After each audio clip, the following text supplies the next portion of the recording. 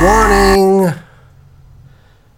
The following video contains material that might not be deemed suitable for children under the age of 18, children aged over the age of 18, or for persons suffering from squeamishness, diabetes, or political correctness. It's definitely not suitable for persons who think that spiritual talks should only be very, very sweet. In fact, some people might think that what I'm going to say isn't spiritual at all. Well, it better be a good talk after that kind of introduction. I'm going to be employing, as you might have noticed, satire, which has been used by spiritualists in the past to get a point across. What's it all about? What am I going to be talking about? I'm going to be talking about sex, which sounds like six, but it's a lot more controversial. Undeniably,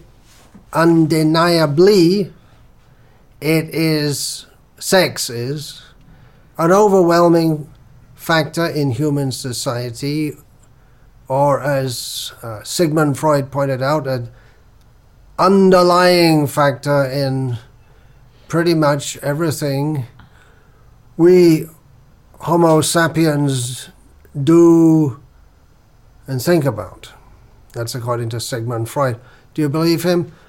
Well, Srimad Bhagavatam, ancient Vedic scripture, says pretty much the same thing, although from a different perspective. But the Srimad Bhagavatam states that our whole consciousness is pervaded by and directed by this sexual attraction between man and woman. Pungsastriya mituni bhavametam tayoraho hridya grantyamahuhu. Ato griha kshetra sutapta vitar janasya moho yamahammameti. I'll explain that a little more a little later. The basic idea is the same, that everything we do has as an underlying principle the sexual attraction, and specifically between male and female. Scientists explain sexual attraction to be a natural bodily, natural biological attraction, instinct, which explains nothing. It's just a label to say that it's instinct. Sexual attraction has shaped whole civilizations, going back in time, the ancient histories, think Cleopatra, Helen of Troy. Some women have become very famous, very rich, very popular, largely on the basis of their sexual attraction. There are so many names. I'll say just a few from the past, from the Western world: Greta Garbo, Marilyn Monroe, Sophia Loren. And among men whose sexual attraction was a major part of their success, we can think of names like Sean Connery and Arnold, whatever his name is, Schwarzenegger or something like that. And apart from these big icons of sexual heroes or sexual icon stars, there are so many women who earn a living in a much more seedy way as prostitutes, sex workers they're called nowadays. And the pornography business, multi-billion-dollar business. Don't switch channels now. Keep watching this one. It's better for your spiritual advancement to hear this than don't switch over to the porno channel. I know you're not going to do that. And we find that pretty much everything is sold with advertisements showing beautiful women, just like car tires are sold, the calendars, car tire calendars, sold with pictures of beautiful women, largely undressed. Car tires, I don't think you could find anything intrinsically less sexy than a car tire, but somehow or other they get sold with pictures of beautiful women. So, what's it all about? Scientists, they study this sexual attraction in various fields such as biology, psychology, neurology,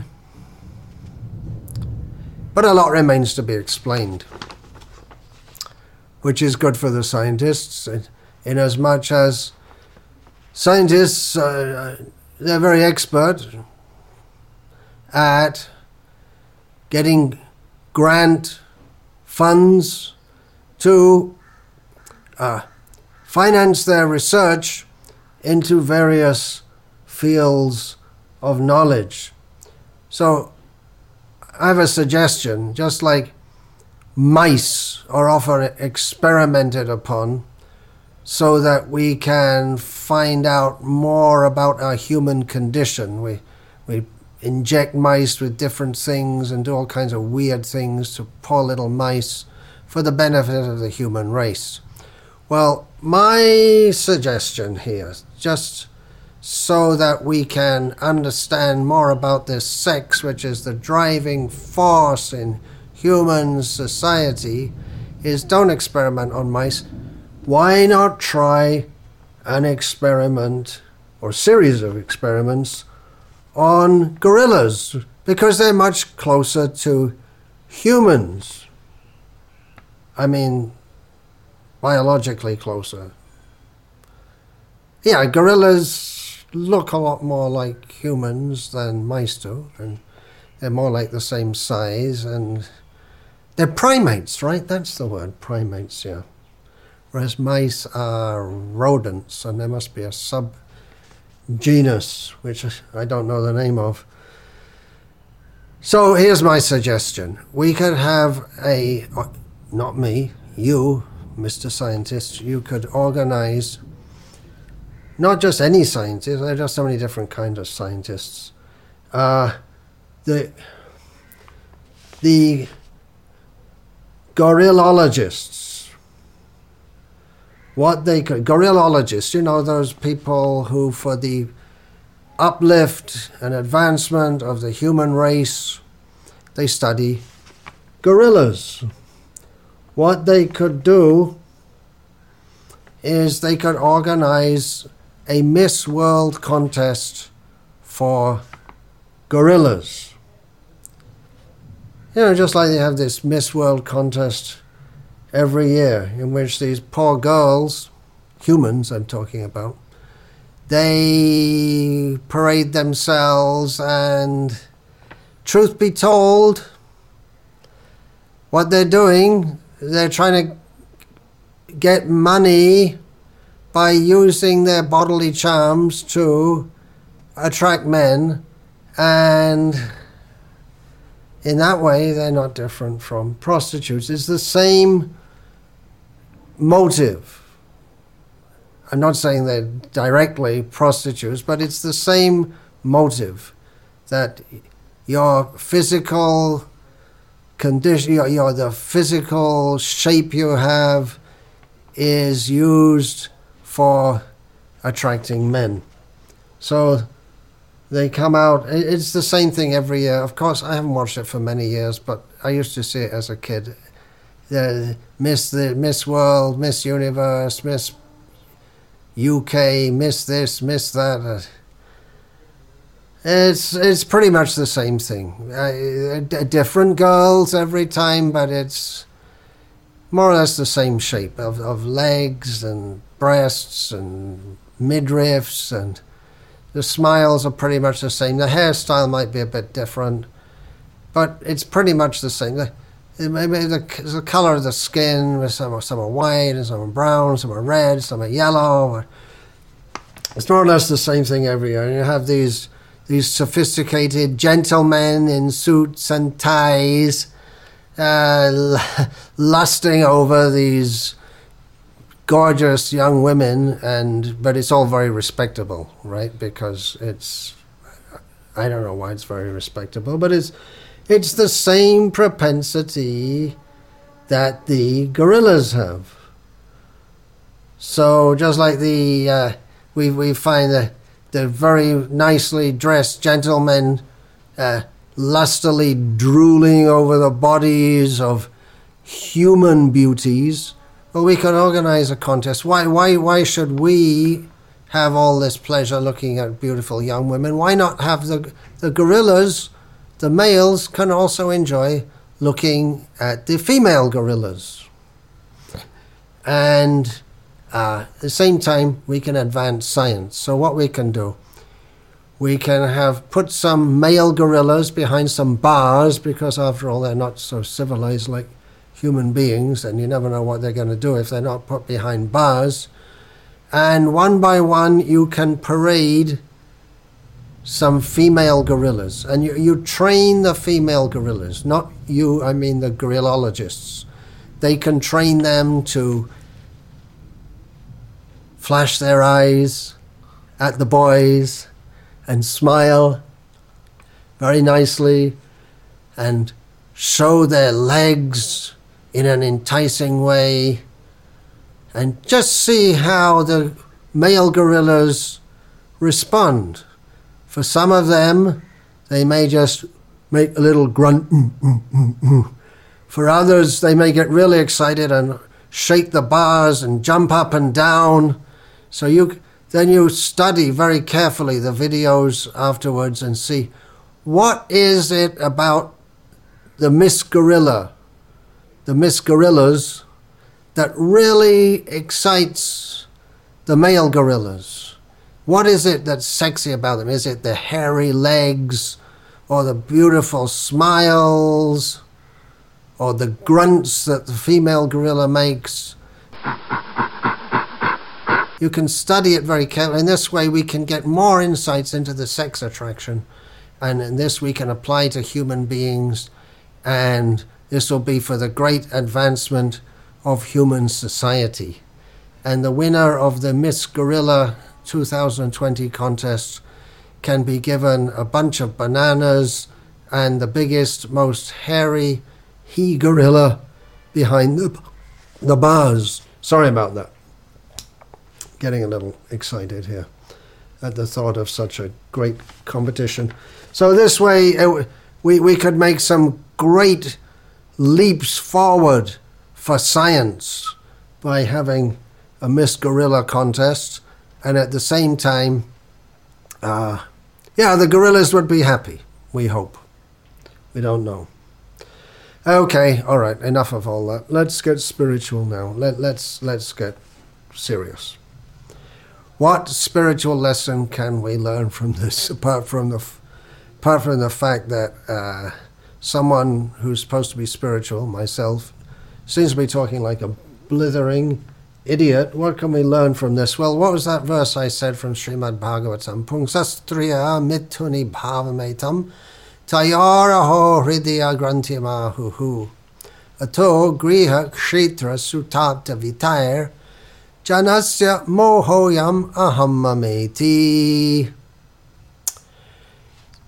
Translation: the attraction between male and female is the basic principle of material existence, And allegorically, it ties, when a male and female come together, then they are bound together with a strong knot tying their hearts together. It's called love. Then what happens? Then they have a place, they want to get a place to live, their own little home, or it may be, in the case of gorillas, some dugout space in the forest. For the birds, it may be a nest, whatever it may be. It's the same sexual attraction in human society, cat society, dog society, mouse society, and gorilla society. So we need a place. This is our own area. We find that animals and birds, they have very strong territorial consciousness. If there's one dog in the house and other dogs come, he'll bark, bark, bark, bark, bark, bark, bark, bark. This is my house. You're not allowed here. So that's his own place. Then children, attraction to children, and our own kind. Many animals are social animals, birds, just like crows. They're social creatures. And in human society, wealth. I have so much money. I need more money. Money brings prestige. And so on and so on. And Srimad Bhagavatam says that in this way, starting from sexual attraction, we have a whole psychological development of considering myself. I am the husband of this woman, or I am the wife of this man. These are my children. This is my home. This is my property. In this way, we become entangled in illusion, thinking of terms of I, me, and mine. Although, actually, we have nothing to do with all of this, because we're eternal spiritual living beings. We're only in a particular kind of body temporarily. We go from one kind of body to another to another. In human life, if we don't develop the spiritual understanding that I am an eternal living being, I have nothing to do intrinsically with this body, then by simply dedicating our life to fulfill our material desires, we have to get another body because our desires remain unfulfilled. And that body may be the body of a gorilla, or a cat, or a dog, or a giraffe, or a whale, or whatever. In this way, there are 8,400,000 species of life according to the Vedic understanding, and we have to go from body to body to body to body. This is called illusion, by which we're entangled in material existence. That's important to know that. Human society, which doesn't rise in consciousness above the level of gorillas, is only on the platform of sophisticated animals. What we call high-grade civilization means it's a civilization which has developed a very sophisticated system of indulging in animalistic propensities. Ahara nidra bhaya maithun. Eating, sleeping, fearing, defending, fighting, and sex. Any society which is developed in these, we call it a high civilization. But it's not a high civilization. It's just sophisticated animalism. And we may, to insult someone, call them a monkey or a gorilla But how much better are we than monkeys or gorillas if our whole civilization, our whole life is simply based on this pursuit of animalistic propensities? It's not actually civilization. Is not in the real sense of the term. Real civilization is meant for higher consciousness, for understanding that this sexual attraction binds us to material existence, which binds us to suffering. And yeah, the gorillas are doing it, sexual activities, gorillas are doing it, pigeons are doing it. The flies, you see flies, one fly lands on the back of another fly. This is binding us in material existence. So the Vedic civilization, which this Krishna conscious movement wants to revive, is based not on how to indulge the sexual attraction, not how to find sophisticated ways of indulging our sexual attraction by holding beauty contests and having movies which show the sexual attraction in various ways. But Vedic civilization is based on the knowledge of understanding that we are all eternal living beings. We are entangled in this world due to sexual attraction. And we have to rise above that. Not that sex activity is forbidden in Vedic culture, but it's regulated and controlled for the benefit of civilization, so that spiritually elevated children can be born from spiritually elevated parents, and generation after generation, spiritual culture is inculcated and imbibed.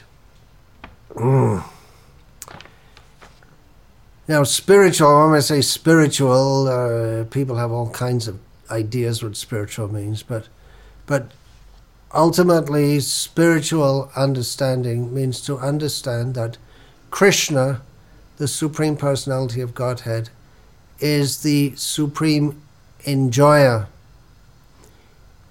He is the supreme attractive. Instead of being attracted to different body, to our own body and others' bodies, spiritual cultivation means to revive the propensity to be attracted to Krishna's purely spiritual body. This body is made of blood, fat, bones, and so many unattractive things. Krishna's form is Satchit Ananda Vigraha, is eternally beautiful and not composed of disgusting things, but naturally, intrinsically, fully spiritual bliss. That is Krishna's form. Krishna's form does not deteriorate or die. So the Vedic civilization, Vedic culture, is to redirect our perverted attraction toward bodies, material bodies, and direct all our desires toward serving Krishna. Krishna is not a sex object in that sense, but he is the proper object of our love. Our love, our loving propensity, if directed toward Krishna, will purify our hearts from the lust and greed and attachment that binds us to bestial existence, birth after birth after birth. So this is the teachings of the Vedic literature about how to rise above the lower propensity to understand who we are, to come to the platform of spiritual knowledge and very practically direct our loving propensity toward Krishna, so that we can overcome the lower propensities, rise to the higher propensities, and be attracted to the beauty of Krishna. Krishna is far more attractive than millions and millions of beautiful women. All the beautiful women, everything emanates from Krishna. Krishna is the original source of all beauty, at a level at which we presently can't understand. Just to give a crude example, a gorilla cannot appreciate the beauty of a human female beauty queen, because his consciousness is attracted at a level that we would consider very lowly. If a human woman looks like a gorilla woman, we would not think, well, for one thing, she wouldn't win. Let's put it this way. We don't want to be discriminatory, but we can put it this way. She would not be very likely to win a beauty contest, a human beauty contest. So it's like that. We are at the present time attracted at a lower level. We need to redirect our consciousness to the higher level so that we can appreciate. At the present time, we don't appreciate the beauty of Krishna because our consciousness is at a low level. But when we do so, then we will be fully satisfied forever, and we won't have to take body after body after body. We will live eternally with Krishna in the spiritual world. So the process to revive that spiritual consciousness, to revive our natural elevated propensity to love Krishna, to be attracted to Krishna, whose very name means attractiveness. The process is called Bhakti Yoga, the yoga of devotion, which begins with the very simple process of purifying our tongue by chanting the holy names of Krishna. Hare Krishna, Hare Krishna, Krishna Krishna, Hare Hare, Hare Rama, Hare Rama, Rama Rama, Hare Hare. Obviously, there's much more to be known about this. The knowledge is available. Please take advantage of it. Apply it in your life. And don't live at the psychological level of a gorilla. Hare Krishna. Dante nidhaya turnakang padaya nipatya kritvacha kakushatam etadaham bravimi. He sadhava sakala eva vihaya duraj chaitanya chandra charane kurutana ragaha. Vancha kalpatarubhyascha kripa sindhubhya evacha patitanam pavanebhyo vaishnavebhyo namo namaha.